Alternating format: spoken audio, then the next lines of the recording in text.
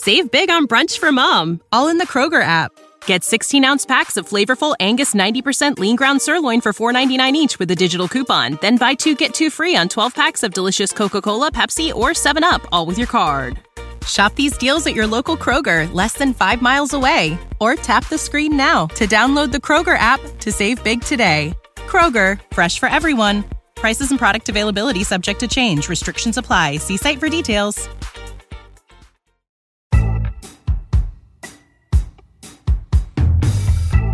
Hey everybody, you're listening to the Work For It podcast on the Makery Network. I'm Brian House. And I'm Ben Butler, and together we represent the two most important components of the maker world. I work the steel. And I work the wood. And I'm Brian Cohn from B Cone Knives. I'm a young maker, and I work both. The show's primary focus is business in the workshop, and then we reach out to you on social media with a question every week. We read your answers and then discuss them on the show. Follow our show on any major podcast platform and on Instagram at workforit.podcast. Or you can support us for as little as $1 a month on patreon.com/workforit. Let's get on with the show. Do it. Yes, okay, sir. Let's go. Work For It podcast right here on the Makery Network. Welcome to your hour and a half of crazy business workshop talk. I'm joined, as always, with my two favorite podcasting people, Mr. Benjamin Butler and Brian Cohn of B Cone Knives. How you guys What up, doing? guys? Fantastic. What is going on? It's a great day. It's a good day. In the Ben, you business. sound like you just got out of like the laboratory, and you're like, listen, I may have inhaled some of this weird chemical that I was manufacturing in my studio. You weren't supposed to smoke that stuff. Whoa. Well, hey, listen, real quick, I want to dive right in because I teased this a couple of days ago. But I've had in my mind floating around this concept of a marking knife, kind of an all-around shop, scalpel shop, sort of box cutter, all utility knife, and I wanted to make it out of some really durable material. And so yesterday, so we just had like this major weather event here, which was a tropical storm, which really wasn't that major. Okay, so in terms of people who live in Florida, unless it's like a Cat 3 or a Cat 4, and Right, it's it making seems, a direct landfall right where you are, you're not going to really be affected too much by anything less than that.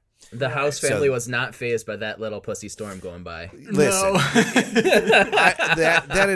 look, here's what happens. It gives us all an excuse to not work and like drink and like hang out. We call them hurricane parties. You know, we do that kind of thing and watch the storms go by because really you shouldn't be out driving in it. It's kind of like a snowstorm. It's like the equivalent of a snowstorm. So yesterday I had all this time. I was like, you know what? I'm not going to be shooting any footage for the YouTube channel or Instagram because you can't really. I work under a metal roof, and with the rain and the wind, you just can't hear anything. So I decided to prototype the Work For It shop scalpel. Okay, this is what I'm going to call it, and the reason is because typically a marking knife. Someone mentioned to me, and I didn't even think about this. But what the heck was that? Ben's blowing some shit up over there. So somebody said if you're gonna your phone is blowing up. Turn it down. We're turn muted. It down. All right. And they were like, if it's a traditional marking knife, it would only have a bevel on one side so that the knife would ride along a straight edge on the flat side. So that's not typically what I want this thing to be. I really want it to be kind of like an all-around shop knife that you would keep. If you go, I don't know how many times a day I grab my box limited. cutter, but you guys must grab your box cutters and not different knives like almost every day, right? Yeah. Like you're cutting things Absolutely. open. well, I grab my B Cone shop scalpel, but Yes, sir. But I think you're right. If you have a single bevel on it, it's not that it's necessarily limited in some way, because you could still use a single bevel knife that cut freaking cardboard boxes, but sure, yeah. But here's the problem with that single bevel. If you're putting it up against something, it's really good to get up, like to mark across an edge. But if you're trying to cut a straight line without anything to cut it's against, a pain in the it ass. just completely, slips to the right or the left depending on which bevel it is. So You are right. interesting. You are right. Yeah. But you're right, Brian. I grab, I have the Jocko whatever maker knife. Yeah. And that's typically what I carry. And I love it because it's a disposable blade. But the only reason I love that it's a disposable blade is because I don't have a super durable knife, that doesn't need sharpening every other freaking day, So Yeah. I think So- targeting that end is good. So you're saying you need a really durable shop knife, huh? I wonder what's got coming one. down the pike. And I'm finally Well, I getting it together. I've been using I don't it know on if you've hand. ever heard of A2 tool steel. So it's a very durable, tough steel, and they use it to make all kinds of tooling, hence the name tool steel. But I've got a whole bunch of this, and I got it like really inexpensively, and it's been kind of like hanging out in my shop in big sheets. And I'm thinking to myself, you know what, this would be the perfect material to make these little knives out of. And what a better way to also include our audience in assisting us in buying new podcasting equipment, because we want to buy a Rodecaster, we want to buy some new microphones and headphones and other things that will make our podcast sound, look, and be more sort of brought into the future. Like, sound effects. Brian would be able to do sound effects and cut in, like, say, clips of YouTube videos and things like that. If we had these devices, we would be able to do these things. Yeah. These things are all very expensive. So, like, to give you a frame of reference, I think we need like about $1,000, maybe more, to kind of bring us up into the 21st century. Here's what we're going to do. We're going to make 10 of these. Actually, we're going to make 14 of these knives. There's going to be 10 that are going to go up for sale. And I teased it yesterday, and I think I have almost half of them sold already. So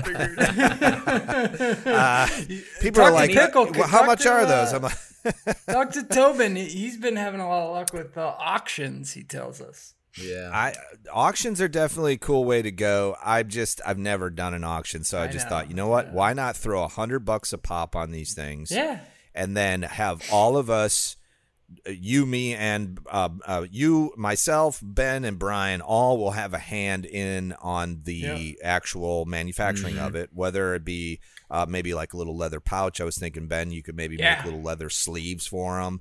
And Brian, the first iteration of this, it looks really a lot like a scalpel.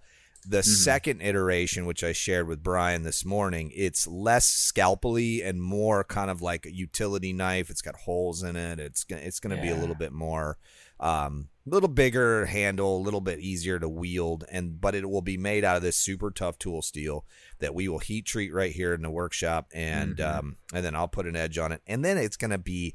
All 10 of them are going to have numbers, so 1 through 10, and then they'll never be made again. So there's going to be 10 of these knives made, and that's it. We take the DXF file and crumple it up and throw it in the trash. So there's only 10 of these. So what we're I don't know how we're going to sell them, but I mean, people have already been messaging me. In fact, somebody's already PayPal'd me $100. No kidding. Just like out of the blue. There we go. Yeah. So here's an idea. So we're gonna do. You said 14 of them, 10 for sale, 1 for all 3 of us. What's the last one going to? The last one is going to go, I think, for a year-end sort of holiday giveaway. So at the end of the year. I was thinking we would do projects like this maybe every other month or something. I know we're halfway through the year, but if we did something like this, and then at the end of the year, we had like a giveaway where we just, for somebody who could use some tools or some tooling, we're going to throw a bunch of stuff in a box and ship it off to one lucky winner at the end. I love that idea. That's awesome. And I'll bring up too, I was thinking about this actually this morning. I had a nice early workshop session this morning. My favorite time to be out in the shop. Nice and cool in there, I bet. Oh man, and it's weird because now we're past the summer solstice, right? So now we're losing daylight already. Mm-hmm. And so I'm going, when the hell's the sun coming up? It's like, it's crazy how fast it switches. Boise sits on the far western edge of the time zone as well. So we've kind of got that going for us. And then we've got, so you could just our potentially be Pacific time. Yeah, 40 miles So, to but- the Oregon border, Yeah. and you're there. Interesting. So we are blessed in June to where it is darn near 11:15 before it's dark some nights. Wow. But it's really strange, and it stays twilight forever and ever and ever. But now, we're starting to go the other way. We used to celebrate the 4th of July as a kid, like the kickoff to summer. And then when you get old, it's like, fucking summer's almost over. Send the kids back to school. It's time to go. Go back. But I was thinking, I'm gonna get a hold of our patrons as well, and I'm gonna put together some stuff for our patrons and get that out to them. So somebody brought that up, actually. They were like, can you offer these to the patrons first? And we definitely are. So we'll give you guys, if you're a Patreon, you're going to get the right or sign up to be a patron. You heard it here first. Yeah, now's your time to jump on that. Hit us up on the Work For It podcast patron. And if you want if you want a first dib at this thing, you better jump on that quick. Yeah, for as little as $1 a month, right? So it's $12 a year, and you can support what we do. And we produce content every week. Every single week, we make a piece of content that hopefully you enjoy and get something out of. So $12 a year is actually a very small amount of money, I think, and it gets you're gonna have opportunities to buy into these little runs of things that we do. Because here's what I've discovered doing this process, even since last night. People don't really care what it is. I mean, it is useful, but they want to support what we're doing. They're all about it, but they want an exchange. The content is good, but we give it away, right? We give that to everyone. It doesn't matter who you are. I've seen some cool patron rewards. Oh golly, I always forget the names, but We Built a Thing is another podcast name. Can't you tell that I work at home alone? Right, you listen to a lot of podcasts. We Built a Thing is a podcast. Bruce Ulrich and some other Drew Fisher's Shop on YouTube, and Mark Christ. They do a podcast, but they actually had commemorative coins made. And they were really cool. I was like, whoa. But and those coins are big business. I've noticed that. People collect these things. A lot of military guys and buy too. them. Yeah, I've never coins. For me, a coin doesn't really do it for me. But a small knife, I would definitely buy a small knife, and just because there's so much utility and the fact that it's numbered and it's going to have our DNA all over it. We can throw a cutting board out. And by DNA, I mean spit shine. So there we go. it'll be something that we all had a part in, and they'll be able to have in their hands and utilize. And it's what's kind of cool is my laser etcher was able to transfer the logo. Really, that was cool. Yeah, right. Detailed too, man. Like awesome. For as small as to give you guys a frame of reference, that is just over 5 millimeters wide. So that's how much detail. Yeah. So those letters have to be like half a freaking millimeter. That's like they're maybe a millimeter, I think. I'm looking at a picture of it. It looks as if it's a relatively deep etch as well. I don't know if that's just like it is. Wow, no, it is. Type of laser, man. That's So someday I'm gonna have one of those laser etchers. Holy cow, those things are nice. It is very cool. So this is my third iteration of this knife, and there'll be a fourth and maybe a fifth, depending on, because I'm trying to break down the process of making this as simple and easy as possible that I can replicate over and over. But the first time I did the etch, I did it before heat treat, which was a mistake. It should have I should have definitely done it after heat treat, because once you heat treat something, it sort of it makes the etch almost like blurry. It's not quite as good of quality. It's just the chemical makeup of the steel changes in such a way where it's just not conducive to burning off, probably. Huh? Yes, in this case, A2 tool steel has so much carbon in it. And what happens is the carbon leaches and it's eaten away on the outside. Now, I have that fancy dancy kiln with all that cool argon flood and everything. And that actually does help a lot. But the 10 seconds from when I pull it from the kiln and put it in my plate quench, it decarbs like a lot. So it's really getting ash built up probably with the laser, right? Exactly. Reburns. Yeah. So you burn it after with the fact, and then you buff it, and it looks like what you saw in the photos, and it's just it's so cool looking. So if you can imagine that with a number and maybe our signatures or initials or something next to it, and that will be like a. Here's what I was thinking about the initials. Here's what I was thinking about the initials. We could do like a B House, B Butler, B Cone. Yeah, I like that. Yeah, we need to abbreviate it just slightly. Yeah, because I think our full signatures is going to be tough to put on that. Oh, for sure. Yeah. Anyhow, I don't want to get off on a tangent on that. Great but idea. I definitely think it's going to go over well. So if you want to get your own work for it, scalpel, we're going to do a run of 10. We could probably do a run of 30 and sell them all, but we're only going to do 10 for this first run.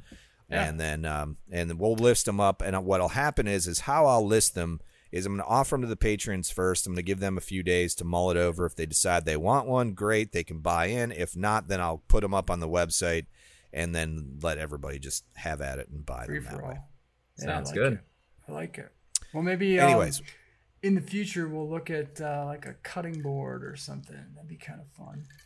Yeah, with that Shapeoko you have, or ShopBot you could do some pretty cool stuff, man. Some really cool shapes. I've been cutting out some cool shapes. Do the work for it logo right into cutting into a cutting board. Yeah. Check your mail. Yeah. And then every time you're making dinner, you'd be like, show up in the mail. Wait a minute, check my mail? Hold on a second. I don't know. Am I getting a gift, Ben? If I can get this recording done. Oh my God! Maybe I've been having lots of time. Don't get my hopes up, man. I got lots of time to play. I got a really long list of stuff that the boss left for me, but the boss isn't coming home for a while yet, so I got lots of time to do the boss's list. There you go.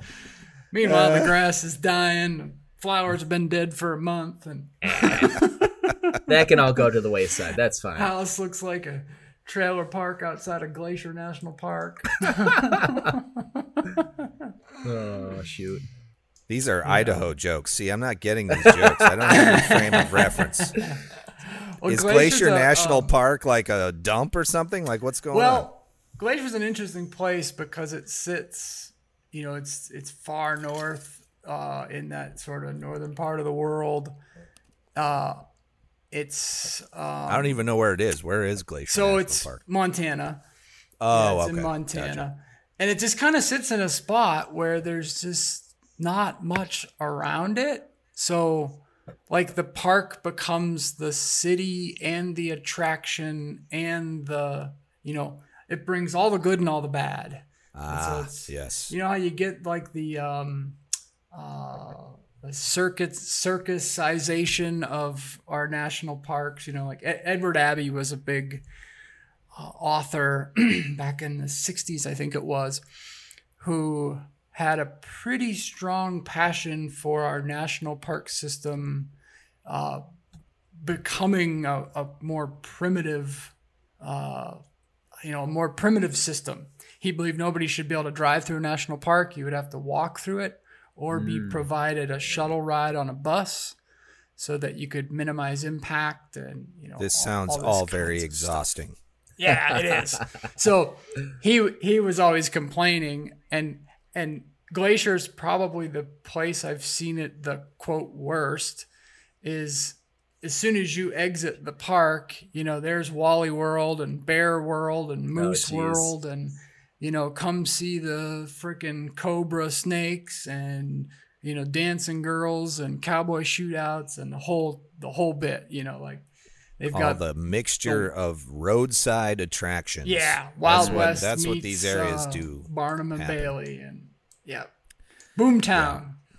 Yeah, forget about it. I'm telling you, man. Here's once you go out and you see all those places and you explore America, and the further I get into my older age, I realize there's just no place like home. Like I really like being home and in my workshop. I like working. I like exploring the world via the internet. And pretty much everything else other than sailing. I'm a big sailor, and I love to sail. So if it's on a boat and it's near the water, then I'll do that. But pretty much everything else can go. Go take a hike. Anyhow, all right. Listen, real quick. Let's switch gears real fast. Let's talk. I'd like to know, Brian, what do you got going on in your workshop this week? So I'm actually finishing up my batch of knives that I was working on last week. So. Right now I've got it to the point of just working on, I'm right now shaping up the handles. So I think I'm up through 120 grit. So I'm doing 220 grit next. So I've been working on this batch of knives.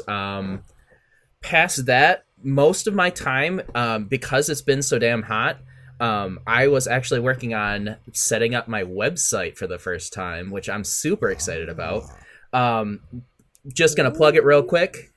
BConeKnives.com is mine. Nice. So I go ahead. checked it out last night. It's really nice. You did a great job with it. I don't know if I'm exactly happy with it quite yet. I still want to do a couple more pages. I still need to set up a few of the back end things so I can actually sell what's there. I've got one. Go ahead, Ben. Go ahead. You finish. Go ahead.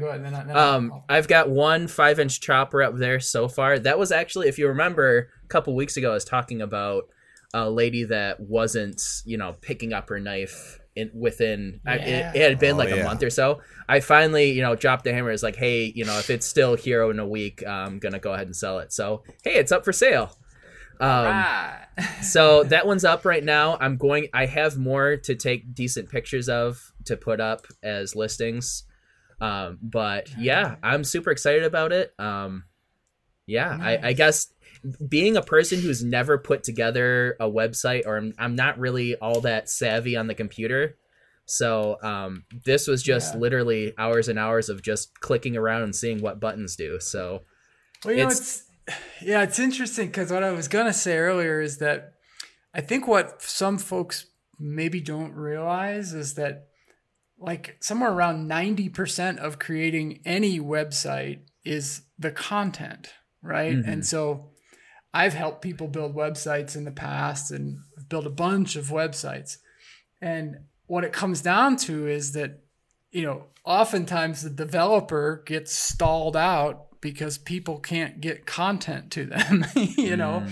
It's like, I can make you a website look pretty as the day is long, but you've still got to tell me what goes on it. Right. So I often, and there are a number of them online, Squarespace and others probably have something similar, but they're just checklists, right? Mm-hmm. And so it's get together photos, write an introductory paragraph, write a paragraph about yourself, about, bio for the About Us page, write 3-sentence descriptions for every product you want to sell. Make sure you have pricing for every product you want to sell. Right. Like on and on and on and on and on. So I think if folks are considering taking the leap and making a website, that's like, I would start there. Don't even worry about who you're going to build it on, what you're going to build it on and how much it costs and all that.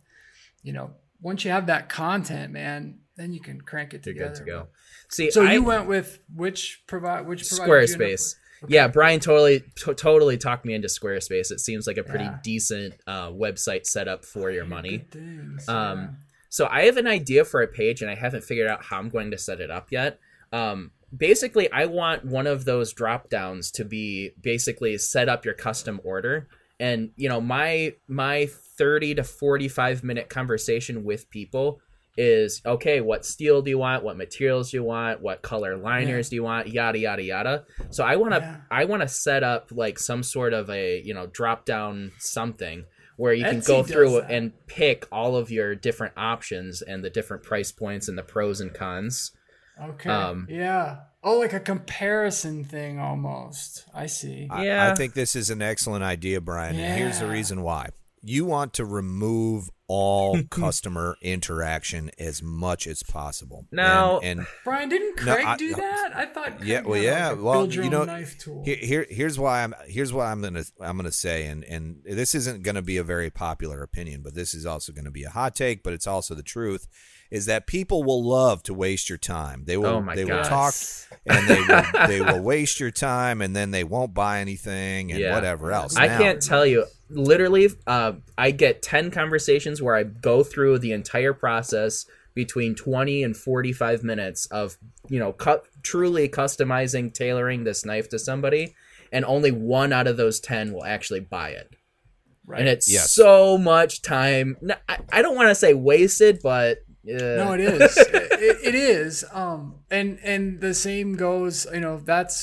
That's why I am very hesitant about hitting refresh on my little Facebook ad. Right? It's because I know that I'm going to get 15 Boise State University students, who've been watching HGTV for the past 6 months going, oh, that's a really cool table. How much would that be? Like $400. And if it was just like for the glue, if it was just the conversation of, hey, how much is that? This much. Yeah. Okay, cool. But the problem is you have to go through to the nth degree. Yep. And then, let me tell you, Brian, real quick. Let me tell you I don't know if you've been on Florentine Kitchen Knives website, but Tomer Botner. He's in Barcelona, Spain. He makes some of the coolest knives. Oh, I've seen his stuff. It's very talented. Amazing work, right? He has the workflow down pat. And if you look at his website, you can see he's doing exactly what you've described. You can pick your steel, you can pick your handle material, your shape, all of these things. And then at the end, you get a price. It tallies it for you. And I think that's such a fantastic concept because I've done custom work. I did tons of it, and by far the most exhausting, most difficult part is dealing with the customer. And if you can automate that process, and then or you can say, if you're looking for something that I don't offer, here's my contact form. Shoot me an email. I never give anyone my phone number because people will call me and annoy me with questions that are already listed on the website. And people go, well, can I just, I need to call you to discuss this. No, I'm sorry. People you can type it out into 20 an email. years ago. Yeah, dude. We don't talk to people now. And literally if you call my cell phone, it says, I never check my voicemail, hang up and dial a different number because I don't ever listen to them. And I know that sounds like me being an asshole, and a little bit of it is. But here's my argument for this. You're the asshole for wasting my time. You're the asshole for not reading and doing your own research. You're being lazy, and I'm sorry, but hey, not going to be my problem. Say, my biggest, I worked on a project once where, and this was a web app that did a bunch of wildfire modeling. So we tried to predict where the fires went, basically, or where they were going to go. So you could say whether or not the town would burn down. On the very landing There's an algorithm page, for this? Oh, yeah, there is. It's incredible. Wow. There's a whole fire lab that studies it, and it's so... There's a 43% chance that your town will be burnt to the ground October 12th, 2022. Well, let me put it this way. It's so random that the algorithm for it was developed back in the 60s. Come on. And they've been unable to make any meaningful forward progress on making it more accurate. Probably because it's so simple. They probably have it's simple to a degree. Some of it's data limitations and data access. They got a guy wandering around with like a matchbook going, there's a 100% chance today that your town is going to burn down. Spot right here's going to burn. Runs away. I predicted it. My algorithm is working. It works. Your town did, in fact, burn down. Yeah, but you are the one who you lit the fire, dumbass. Come on. Put out my cigar. Never. Well, if there would be an algorithm that would determine whether or not a customer will waste your time, I would sure hope that somebody figured. Yeah, exactly. Put your phone number down in it. It's like 99.9%. That's what we did, right? So on the landing page, the login screen that every person that used the application needed to go to, there was 16 ways to contact the 16 different parties that were involved in supporting the application. And anytime it took 3 seconds longer to complete a run than it should have, guess who got the phone calls? All 16 freaking people. And the one day I was like, we were redesigning we were just doing an overhaul, nothing to the back end, but just all front end work, make it look pretty, putting lipstick on the old pig. And I said, have we ever considered, just a thought, maybe instead of putting all that information literally there, we at least make them click one click deeper. Mm-hmm. And I don't have hard numbers, but I guarantee it cut the calls in half. I mean, sure. It's okay to make it a little hard for people to actually reach out and talk to you or message you or, at least in the beginning, I think. I'm all about the messaging system. And in fact, Brian, I don't know if Squarespace has this option, but if they have that messaging system option, you should enable it.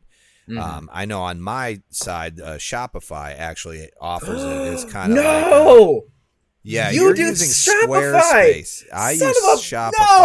I was a little confused as to what you were talking about because I use Shopify. That's good though. Now you guys can compare. Here's the thing though. No. I've heard awesome things about Squarespace. Don't shit your pants just yet. Yeah, I think you're gonna be fine, and I think don't worry about it. So I knew you would find out eventually. So I was like, well, when is he gonna learn that I don't actually use Squarespace? But so you did it on the podcast, my man. Hey, make some content out of this. I did not plan for this. Look, hey, what did I do?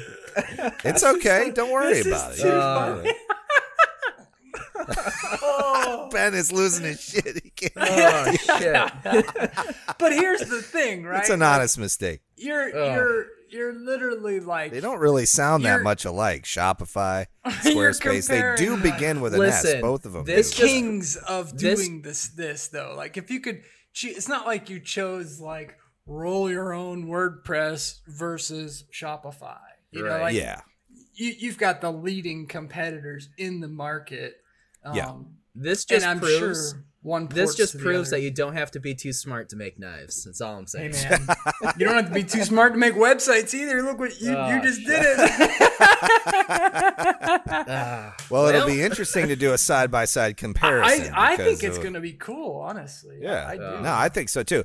And here's the reason why, Brian. I've often thought there's limitations to Shopify that I wish weren't there. But I feel like I'm so married to the platform now because I've got all my stuff on there that I'm So it'd be kind of cool to hear your perspective. I think this would be really good also for the audience because a lot of people are setting up websites for their stuff too. So, hey, man. Sure. And at the end of the day, definite positive.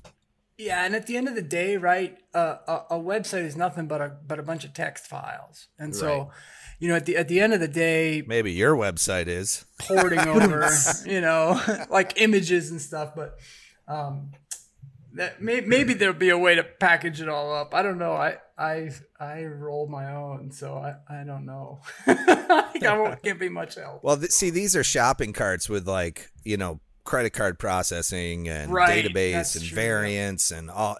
When people go, I want to sell something online, it's like, man, don't try to write an e-commerce site on your own. Yeah. It's really difficult. Your own. It's a pain. So, Brian, you've been working on your website. Any other projects that you have any actual, like, are you making anything that new that we don't know about? I mean, I just have done some videos. I mean, I made a fillet knife, and I've been working on the forge. Am I forgetting something? Huh. I don't know. I'm trying to think. I know you were working on like a Damascus project, but there were some issues with that, and you weren't really sure if we were going to talk about it or not. Oh yeah, of course. So this past weekend, I guess the weekend before that actually, I was putting together some YouTube videos. One of them was a fillet knife, which turned out absolutely perfect, exactly the way that I was envisioning it when I first started. Actually came out ultra flexible. It's way more flexible than anything I've ever made before. On the other hand, I did some Damascus. Hey. So on the other hand, I forged some Damascus that I got from Timber Tiger Forge. So he's a guy out in Oregon. He literally, so I paid for one piece of Damascus and he sent me 3. Cool dude. Oh, fantastic guy. That's so cool. Yeah. Yeah. He also battles fires, or maybe is working in the timber. I mean, it would make sense. His name is Timber Tiger Forge, but he works in the timber industry. I just heard his name on Hustle and Grind podcast. Maybe. Yeah, that's I think where it was. He's been talked about a couple times there, and that's how I got a hold of him. But anyways, So he sent me a couple pieces, and I grabbed one and was making a video forging it out, and I spent like 6.5 hours forging on this thing, and then I heat treated it, pulled it out of the oven, and it delaminated in 2 spots. So you and I, Brian, we talked about this briefly, and yes, we definitely think it was a forge welding issue.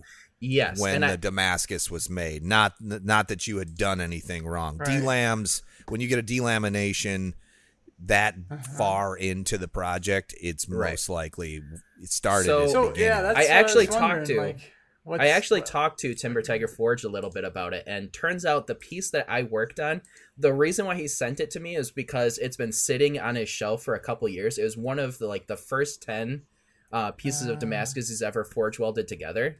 So it was an old piece.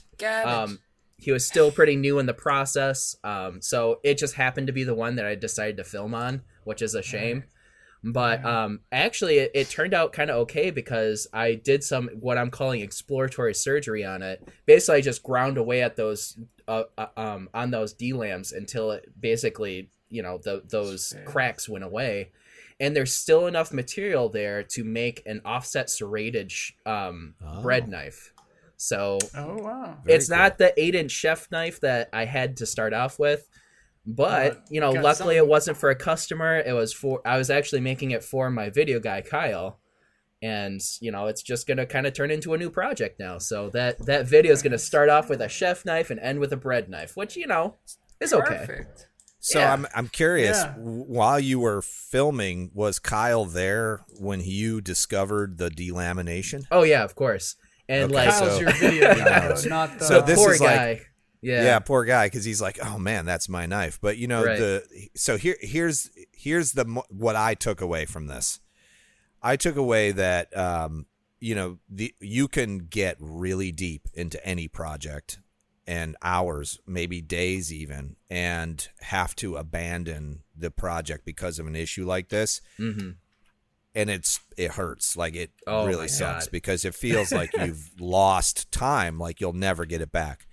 The good news is that you're turning lemonade into lemons into lemonade, and absolutely, I love that, by the way, because I don't know if you watched a handle video that I prototyped a handle for the Revolution grinder, but I poured like a custom epoxy handle, and I was running out of time, so I was kind of rushing, and I broke the handle mid shoot, and I did not have time to or I could have changed the handle material. I just didn't want to. Right. I rolled with it. Rolled with it completely, and that's you have to, right? Like I think that's people. I've had folks ask, why do you think you can just make so many things? Like you always seem to have ideas, and I always describe it as I don't have ideas, I have failures. Right. Yep. And I am constantly pushing for whatever I'm making to fail. because that's an iteration point, right? Sure, and if you can fail fast, then you can iterate more, and so even when I used to run Maker Club at the boys' school, the kids would all come in after a full day of school. We met at the end of the day, and we would talk for maybe 10 minutes before we started on a project or whatever it was. And the beginning of every year or every session or whatever, if I had a new group of kids, I would say, you're in luck. School's over for the day, and your only job when you're here at Maker Club is to fail. Mm-hmm. And they would all look at you like, this guy's nuts, But I think that's that failing fast and iterating. You see it probably most pervasive in software development these days, where agile development principles are moving everybody towards that type of approach, or have already moved people towards that type of an approach, to where you don't overbuild things and you deliver minimum viable products instead of Cadillacs, and if somebody says, I need something to put my laptop on while I work, you don't give them a mechanical stand-up desk with pen holders and, a pencil cup and 6 drawers and a mirror behind it. No, you give them a freaking table with 4 legs. Right. And then the next day they come back and say, hey, my pencil keeps rolling off the edge. You're like, well, let me straighten up that other leg. And I think that type of mentality is the at its core the reason why anyone is a success. Yeah. Because they think that when there was a time in my life when I was younger and I failed a lot, because you're young, you don't have those foundations of successes right. and from failure that you can lean on. And you really don't know, like, am I moving forward right. here, or am I just am I gonna throw it in the trash and stop doing what I'm doing? And I think, as it depends on how you mature, when you're, a lot of people don't ever achieve this. They don't ever see this as a failure as a win. Mm-hmm. Yeah. But the people that do at a younger age, they're the ones that are going to excel and excel fast. So I applaud your work. And by the way, the guy who made the Damascus, it can happen to anybody. Oh, and I'm sure he makes an awesome quality product. It's not bad. 100%. Hey, it was what it was. Yeah. And honestly, having those failures and being able to have the mindset of, okay, this went wrong, what can I turn it into, is the difference between being a, knife maker and, a damn good knife maker. Not saying that I'm a damn good knife maker or a maker in general. You're right. But, being able to, the old adage is, or the old saying is, knife makers don't make mistakes. They make shorter knives. They make shorter knives, yeah. Exactly. Yeah. So you just gotta roll with those punches. It is what it is. Yeah. Brian, in woodworking, we just congrats, man. Yeah. Just pull out the board stretcher. Not that you ever want a, especially when you're, making a video or any sort of content. Not that you would ever want things to go wrong, but damn, does it make a more interesting video? Totally it does. Yeah. Right. So I had somebody message me, or actually just write a comment on that handle that I made, and they were like, yeah, well, my OCD is going crazy over that last pin being way far to the right. And I was like, well, I broke the damn thing. And I was like, if you watch the video, you'll see.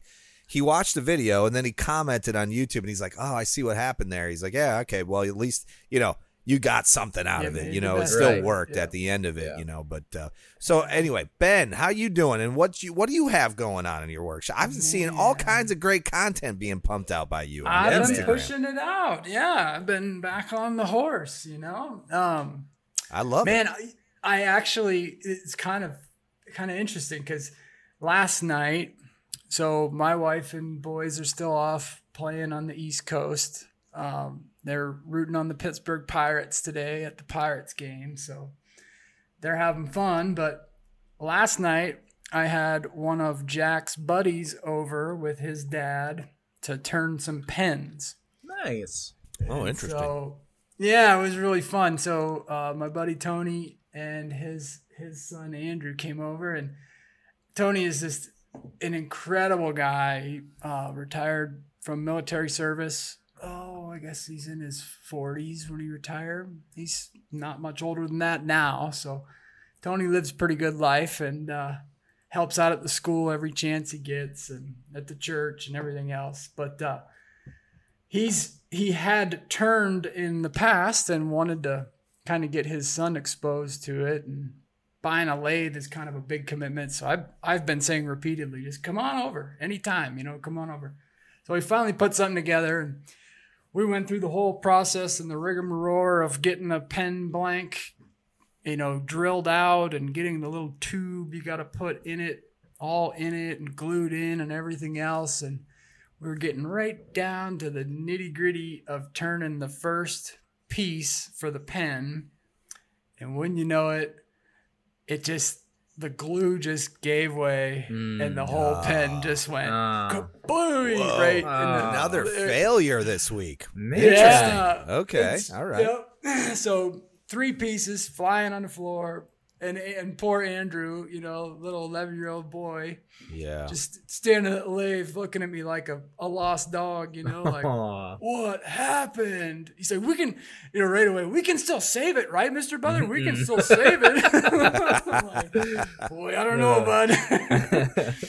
So we turned a pen into a bowl, believe it or not. What? Yeah. How's that possible? And not the kind that pickle cutter would use.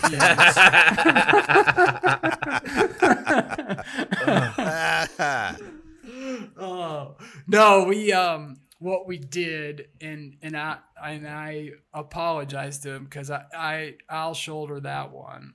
We were in a little bit of a hurry, so normally when I'm making that's how all failures start, by the way. That's with the that start statement. of every failure story. We were in a little bit of a rush, and then instead of using epoxy like a normal pen maker, so you put these little brass tubes. Basically, you drill a hole through a rectangular block of wood, and then you slide a little brass tube in there, and that makes the inside stomach of the pen, right where you would put all the guts.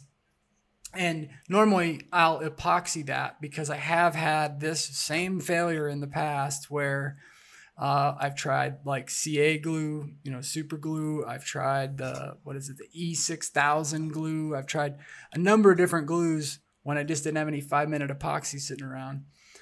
And I've had some failures in the past. So I told them that I personally will glue up a handful of pen blanks, and he can come on over next week and we'll do it all again.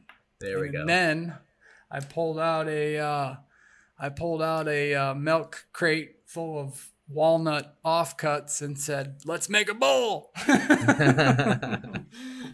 So we had fun. Cool. We turned a little catch-all bowl and had a lot of fun, but got that going. And then my post today was on the B-cone handle, or potentially the B-cone handle. Yes, sir. But, it's kind of cool. I've got an idea that I could pull it off perfectly and it still looks kind of weird. So that's, how you have that in the back of your mind. Like, you could pull this whole thing off and it's still ugly as sin. What then? Well, we'll figure that out. Luckily it's your knife. So if it looks ugly, then, put a new handle on it. Right. So playing around with that, and then still got the commissions cooking. So fireplace, cabinet, and river tables coming up. I'm thinking this weekend about, if my epoxy comes in, I'm thinking about making the first pours on that big old walnut slab. So that should be really cool. And that one's I'm gonna make a video on that one. Cool. For sure.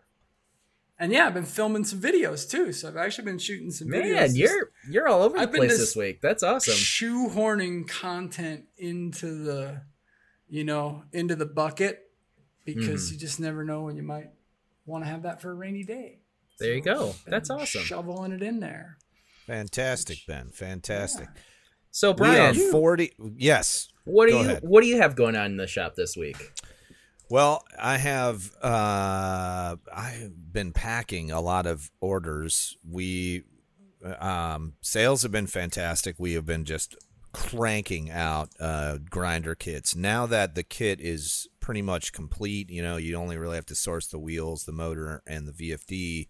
And by the way, we are quickly going to have I basically have a machine shop that's turning a whole bunch of sets of wheels for us. So we're going to have awesome. All the roller bearings will be included in the kit, and we're going to solely go with a 7-inch drive wheel, which is my preference. You know, they're hard to find, and you know you can't get them. So through the Work For It podcast, believe it or not, I got a recommendation to a machine shop in Nebraska, and cool.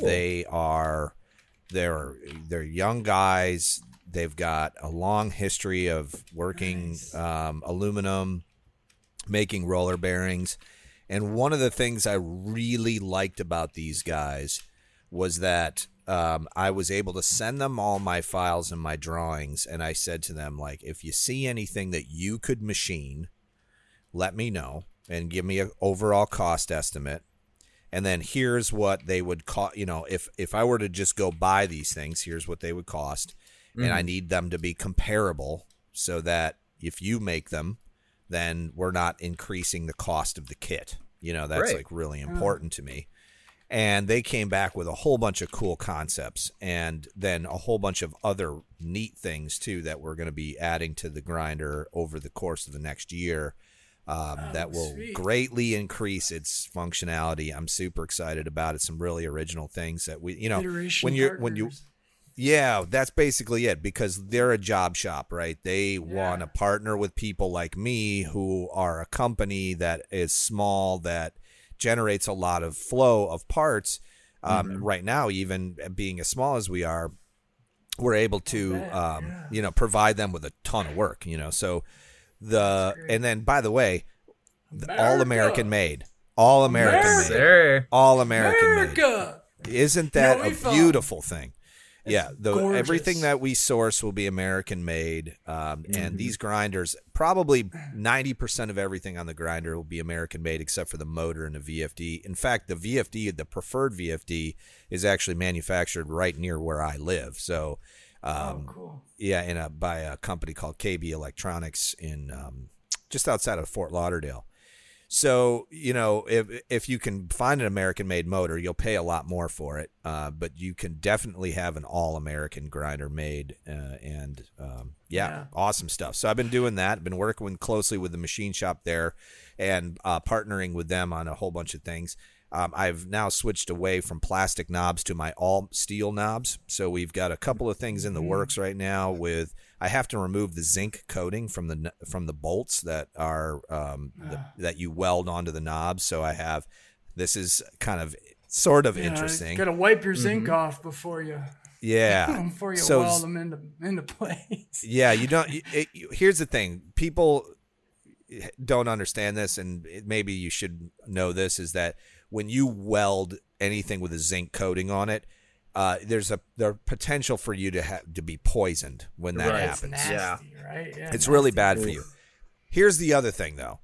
I do it all the frickin' time, okay? And I do, and I do it all the time because I'm doing it in such small, you know, things that when people say they get zinc poisoning from welding, it's because they welded, for 3 hours on a zinc coated whatever. And they've welded for 3 hours for 50 years straight doing the same damn. Like, it's not, you don't get dosed once and die.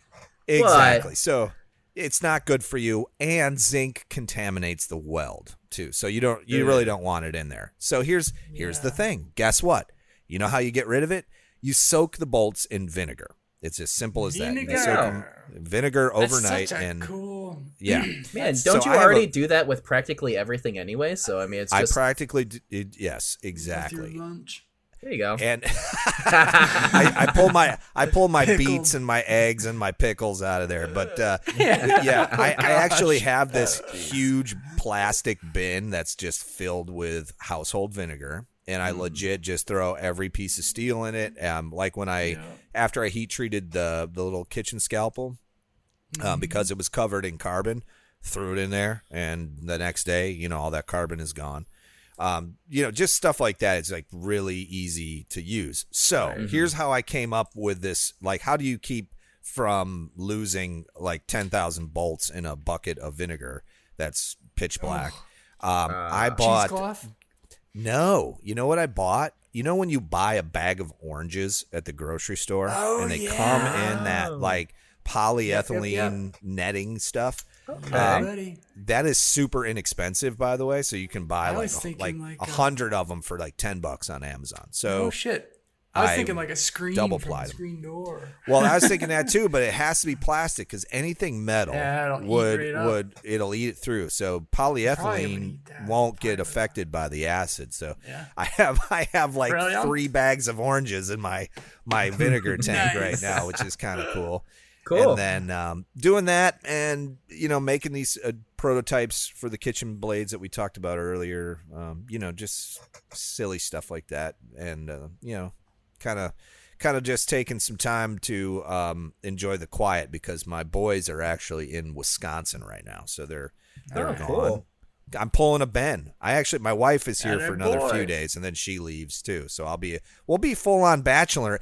The next, by the way, the live was super fun. We did every week we did a live. Oh my gosh! This we need to do Saturday. That more. Yep. This Saturday, we're going to do another live at 7:00 Eastern time on Instagram. Amen. So jump in on that. We'll have to advertise it a little more, but it was really a great time. So for me, this Friday, so tomorrow, tomorrow? No. Tomorrow once this is out. However, I have my cousin's getting married, so my siblings are up from Nashville.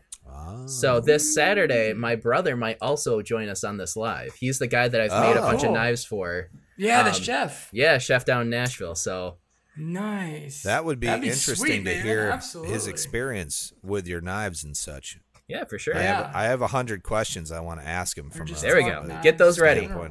Yeah, no doubt about it. So but I think be sure to jump on.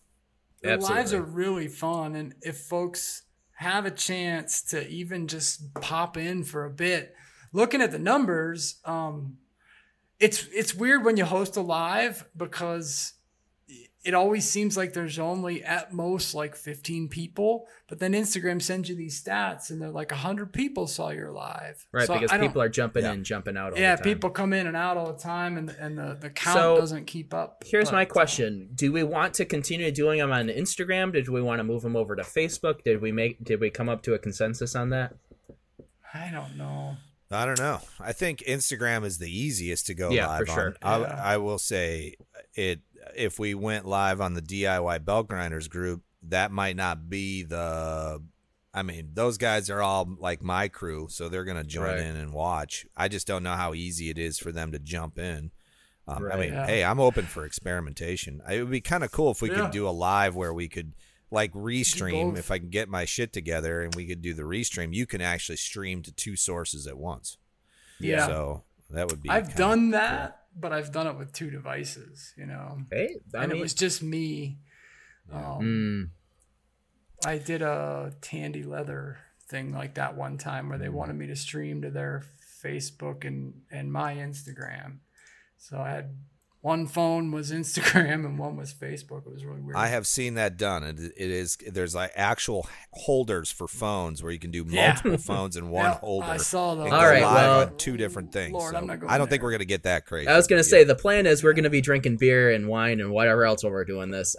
Maybe not the making it so complicated. I think that it also just has to be like what I like about the live too, and what I like about it on Instagram is like Brian, like you said, it's just so dead simple, right? Mm-hmm. And it's not any structured thing, and like I always say in my stories, like join us, we can have 4 people on.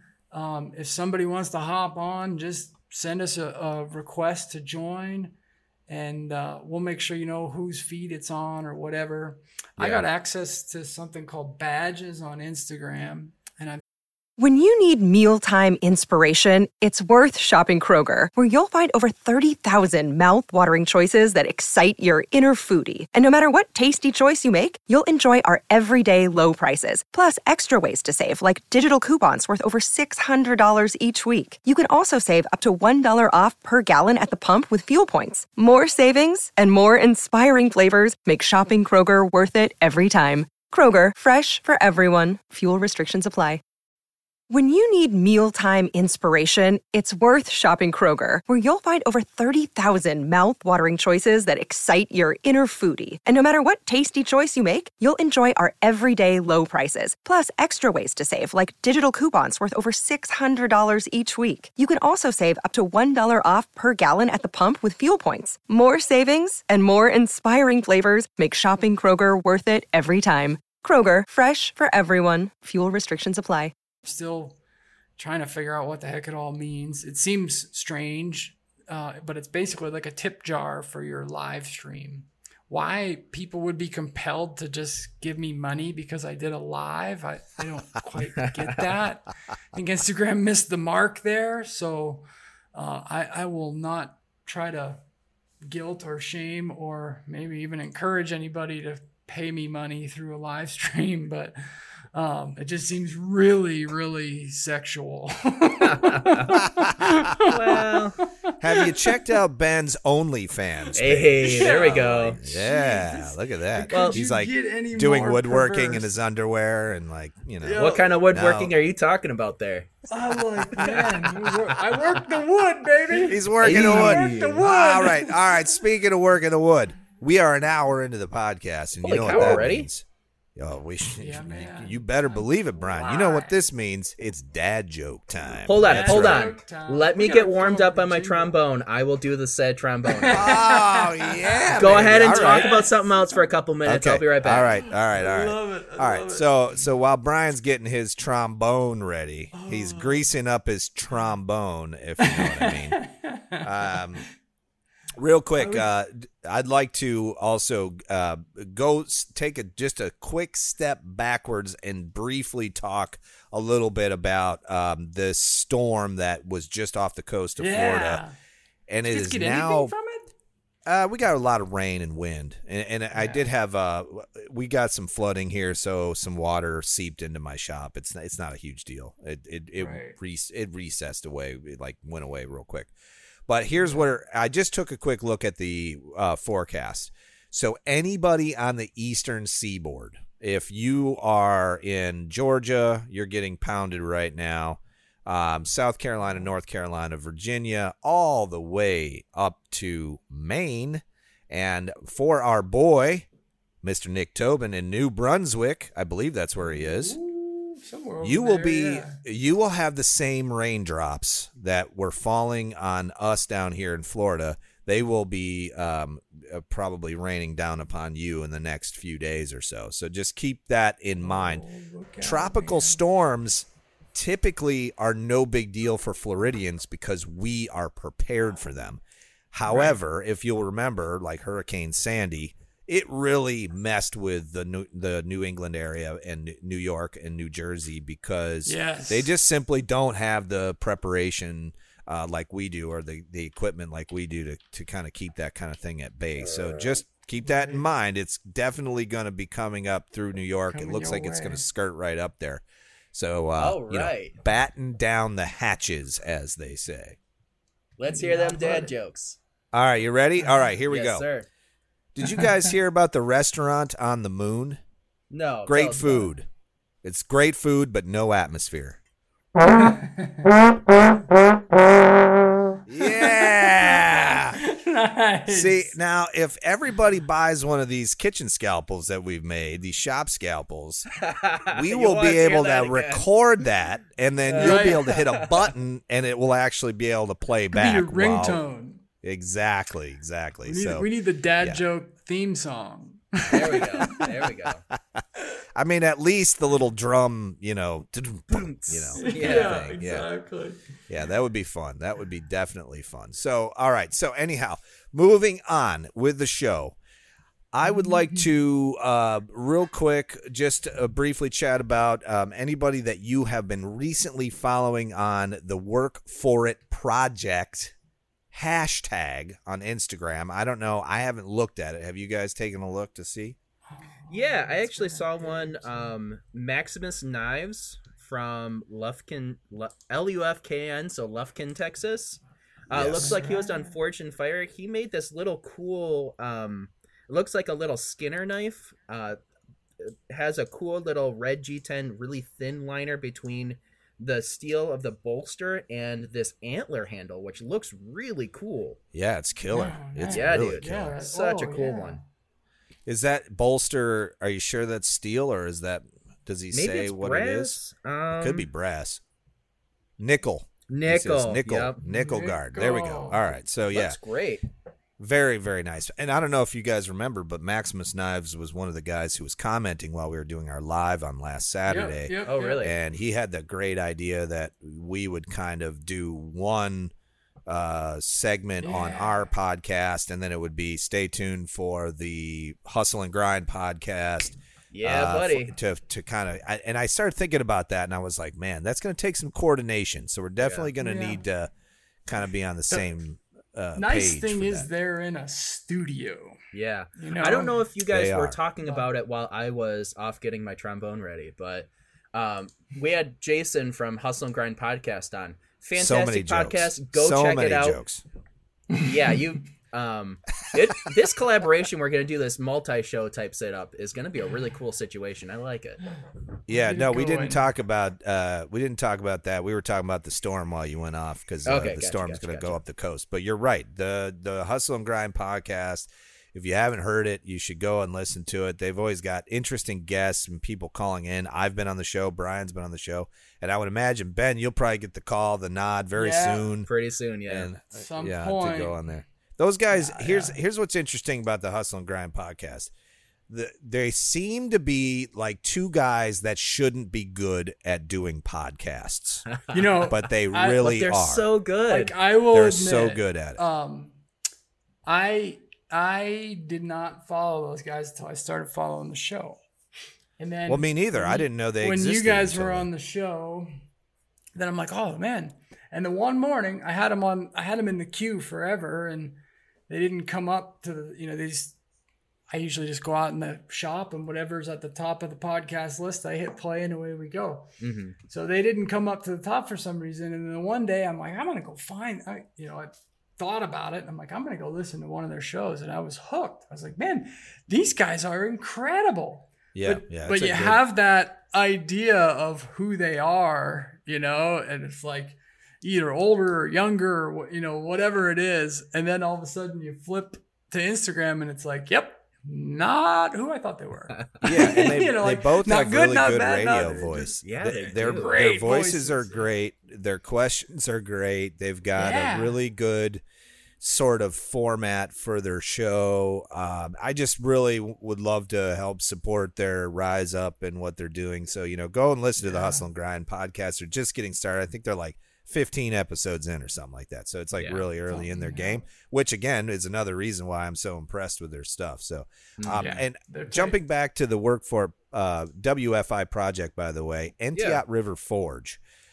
He's doing a bunch of really great stuff. I don't know if you follow him. Entiat is spelled ENTIAT_river_forge.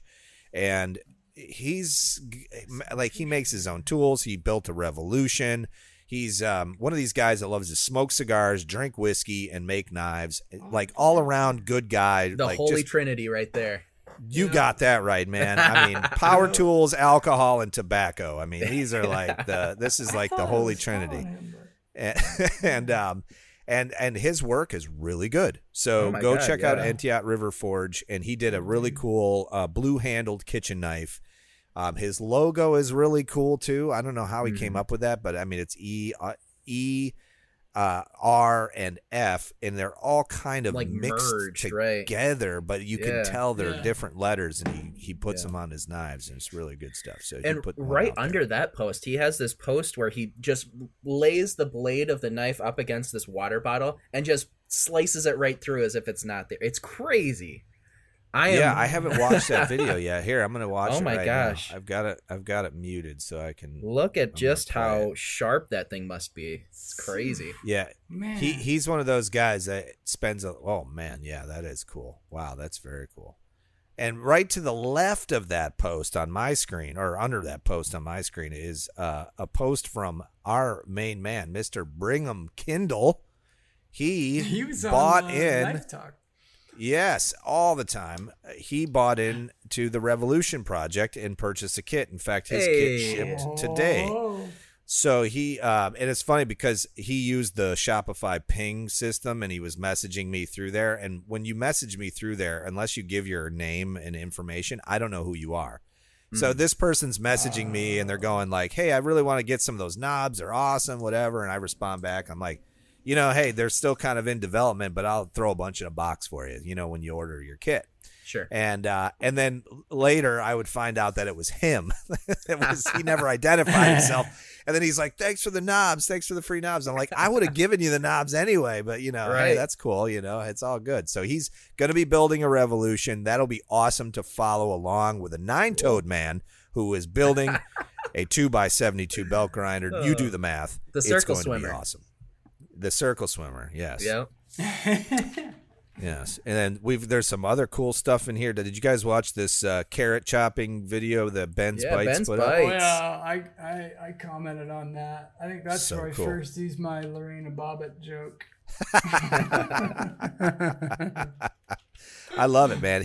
I love that he's experimenting with these S grinds. Mm-hmm. And I just real quick about the S grind. It is really difficult to achieve. I could see that. Like I Yeah. obviously never tried it, but man, it looks hard as hell. That's above my pay Yeah. grade so far. Yeah, and so Ben and I have been sort of working out a way to possibly do an S grind with a mill, because there's a couple of people on Instagram who are doing this, and they're using an end mill, and they're essentially creating if you have the right kind of mill, you can do this where you can tilt the head, so you're kind of working at an angle. Otherwise, you can shim your steel and you can do this and you can put in an S grind that way, or you can do it the traditional way, which is using By hand. a grinder. Yeah, so Right. You gotta have some brass cojones to do that. You really because do. I tried it once and I had it shoot out of my hands, and I'm not doing it. Yeah, it's definitely one of the more difficult things to achieve in And knife like making. you can be so practiced at it, and you just keep going and going, and you make one little hair of a mistake, and you just completely ruin the S grind, and That's it. I'm not quite there yet.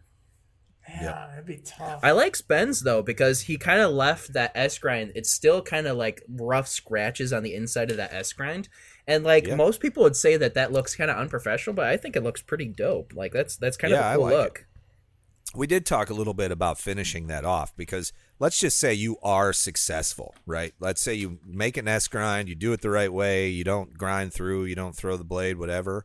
Now you've got this concave surface that you now have to hand sand or finish in some way. Well, that was my thought. Is like, good luck. It looks pretty rough right now, and I couldn't think of a way to leave it rough and make it look finished.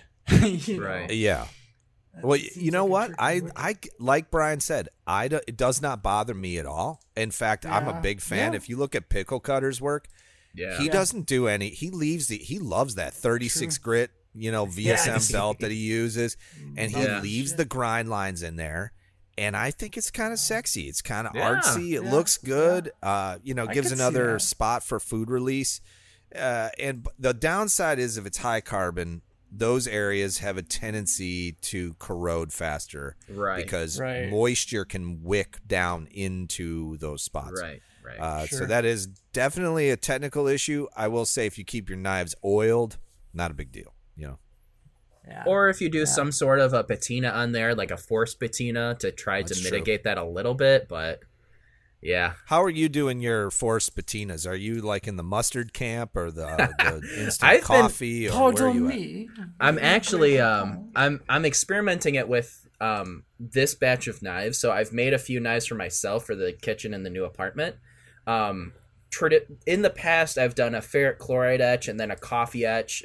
Obviously, you're doing a lot of, neutralizing between to try to keep that ferric chloride from, leaching into whatever the hell you're cutting. But this one, I'm going to do a coffee etch for probably like 2 days or so, and then try to buff that back and then do like a mustard or I don't know. I'm going to try to experiment with it and kind of see what comes out, but I'm thinking I'm going to try to do like a coffee etch and then a mustard patina. So, all right. So here's for the longest time, I was always against a forced patina. And the reason was, unless it's Damascus, of course, but if it's like, say, monosteel, I never really fully understood why anybody would want to put a patina on a knife that would wear away. Because, a lot of times if you're cleaning it, Scotch-Brite will take it off, whatever. Mm-hmm. I heard Jeff Fader explain it one time, and it changed my mind. So how he sees a forced patina, and I totally agree with this, now that I understand it more, is that you're setting the stage for the lifelong patina that the knife is going to achieve over the course of its life. Because, for instance, like I have a lot of knives on my monosteel high carbon knives on my rack that I use on the regular, and he's absolutely right. They get patinaed where they're being used. So you get one's like wearing these. Out, yes. in. If you do a forced patina, it sort of blends that entire right. For sure. Look. So I'm now in the camp where I think that if you're doing high carbon steels, you should be doing a forced patina initially, just so you're setting the stage for that. And that was a really great way that Jeff put that, because I was like, well, why would you do that? Why wouldn't you just let it naturally patina over time? And then, of course, until you've had a knife for a year or more, you don't really see it. So, right. People want the boots. People want boots that look worn in the day they get them. Right. That's the a good reason point too. Stiff leather and The reason why I always go with a forced patina now is because one of the first culinary knives I made a Nakiri for a local person, and she loved it. It was perfect. She wanted it to look really rustic, so I left the regular flat finish on it, and she used it for probably 5 or 6 months, and then brought it back to me, and there's little itty bitty dots of little rusted areas. And that was specifically, obviously where she was cutting, it was very well patinaed and it looked fantastic. But all of the rest of the bare metal, just on a humid day, it would pick up just a little bit of moisture, and it would generate just a fine little hint of a rust. So I feel like, putting on that forced patina allows the rest of that the rest of that knife to, be a little bit protected from that little bit of moisture, because honestly, it's might as well be protected from that little bit. I mean, of course it's not going to look as sexy as a nice, shiny new blade, but I mean, it's high carbon. It's what it's going to be in a year anyway. So you might as well start off with that finish. Yep. I'm with you there. Yeah. It makes sense. Go ahead. What percent of people that you guys encounter are familiar with high carbon steels versus not? Do you find yourselves having to educate pretty heavily on that, or? I mean, I bring it up every single time, and any sort of chef will already know ahead of time. But it doesn't hurt to just kind of put in there, a little disclaimer. Yeah. I've heard some people say they've really had to, educate and explain, like, it's not going to be your shiny Henkel's knife in the block, or whatever brand they sell at Bed Bath and Beyond, or whatever the hell it is. Yeah, I am out in the camp now where I'm working with more stainless steels. So because of this exact problem is where, you're having to have a conversation with somebody about it, and they're not paying attention to you and not really listening. And then, down the road, they're throwing their knives in the dishwasher, they're leaving it in the sink, they're cutting a tomato or a lime or something very acidic, and then it's got a rust mark on it, and now you're reworking the knife. And I will say, I love high carbon steel because I know how to take care of it. It holds an edge better, in my opinion. Absolutely. I just think I get more out of a high carbon steel knife. But there is that headache where I feel like I have to babysit my kids. And, if they're using the knives, I'm like, if I walk into the kitchen and one of my knives is sitting in the sink, it's just like, right. Yeah. And it definitely does happen. And if it's happening to me, it means it's happening to my customers. So it's important that, hey, look, let's, try to, make sure the people are properly educated, but also start, again, AEBL is an awesome steel. It's an awesome stainless steel. A lot of times, it's easy to work with. A lot of times I'll just send Craig's from Chop Knives and, of course, Knife Talk. I'll just send that video that he made all about the high carbon steel and kind of explaining it. If a customer has real questions about it, I'll just send a link to that YouTube video because he does a really good job on it, kind of explaining the differences. Yeah, that video is really great, and you're right about that. And then also having a little document that goes along with the knife. And I just put right in there, like, if you leave any food on this, it will corrode. If you leave it in the sink, it will corrode, and I highlight and make those words bold. It will corrode. Feel free to send it back to me, but then you won't have your knife for a few weeks. But I've been handwriting that message most of the times. I probably should put together some sort of like a business card with all that information on it or something. I've got a little slip I put in with a cutting board, usually that, talks about what I put on it. And then for a while there, I actually had little plastic containers, and I'd put a little bit of the like wood butter stuff in it and give them a little container, because sometimes you'd ship a board somewhere, and just that process of, being in a hot plane or a cold plane or whatever the heck it was, delivering around the country, it would dry the boards out. So they would sometimes get to the client and they'd be, they a little lackluster. And I had a thing, like, don't, no cause for alarm. Don't worry. It'll be sexy in a minute, Just rub a little oil on it, baby. Right. Rub a little dirt on it. It'll turn out just fine. It'll turn out just fine. Speaking of patina, real quick, do you guys know who Jeremy Sears is? He's a YouTuber. Name rings a bell. So he's got a what big, happened long beard. to Jeremy? Yeah, he's been around. Now he's still making content. He's doing great. He's a full-time YouTuber. I think he's got over 300,000 subs now or more. Now I don't know. I haven't checked. Podcast. He does Simple Little Life podcast. No. That's different Jeremy. Sorry, that's Jeremy Gerst. Yeah, that's Simple Little Life. So Jeremy Sears. Yeah, different Jeremy. Sorry, Jeremy Sears. He's another Floridian like me, and his channel is really great. It's just his name, Jeremy Sears, and I think it's spelled S-I-E-R-S. So S-I-E-R-S.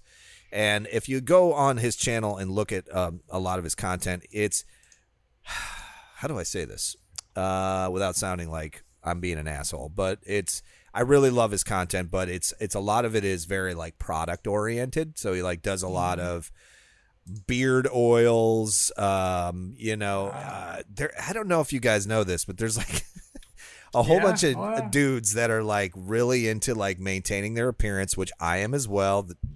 Nobody take this the wrong way, but there's like a lot of guys who are buying oils and creams and shavers. All I'm saying is I'm one of those guys. I normally, before we wore masks, I used to put a little bit of beard oil in every morning. It just kind of makes your beard feel, a little less. I got to tell you, Brian, your beard definitely is one of the top beards. You do definitely have a really cool beard. Golden locks. Yeah. And so does Jeremy, by the way. He's got this big, long, like ZZ Top style beard. Yeah, I just subscribed to him. Holy cow, yeah. It looks like he has a really high production setup here. I like it. Dude, his content is Yes, it's beautiful. He spends so much time doing his stuff, and you know, he does whiskey reviews and knife reviews and like, you know, all this great stuff. It's basically what he has like a Tuesday segment called Man Shit Tuesdays, where he just does like all man stuff, cigars, you know, that whole thing.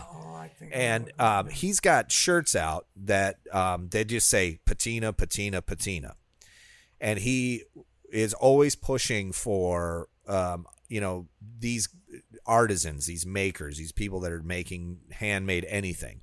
Mm-hmm. One of his last pieces of content was all about the different grades of leather. And he interviews a guy out in Hawaii who makes leather wallets and leather goods, but wallets primarily.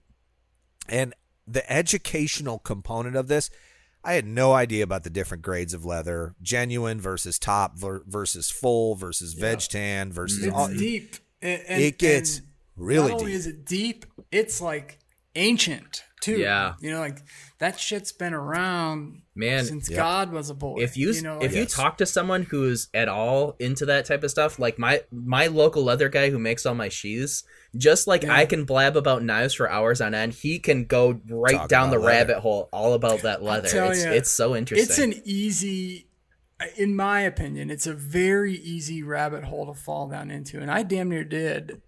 Came very close to falling into that. There is something about you get the same fix as like woodwork or metalwork because you're combining pieces, you're combining materials. Like making a leather wallet is not much different than making a cabinet or a box or a, you know, like inherently there are so many transferable skills. The beauty and the difference is that when you're working with leather, it's clean, it's comfortable, it smells great, it looks it's usually good. Smaller, you know, unless you're making saddles or something. Right. Like you got all these things that bother you about the other shit, and leather just erased it. I'm like, I could really get into this.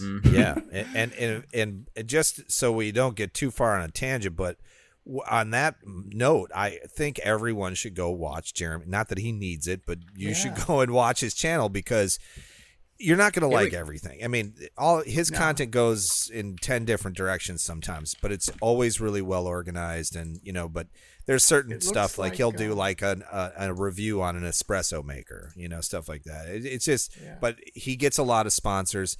And here's the thing about Jeremy. I have a ton of respect for him as a human being. And the reason is because he's so transparent with his work. He talks a lot about his journey with YouTube and social media and quitting his day job and doing content full time and getting sponsorships and making money, because in his world on YouTube, and Brian, you'll learn this the more you do YouTube, is there's something called RPM, and it's how that equates to how much money you actually make from ad revenue per 1,000 views. Okay, I am nowhere near thinking about that yet.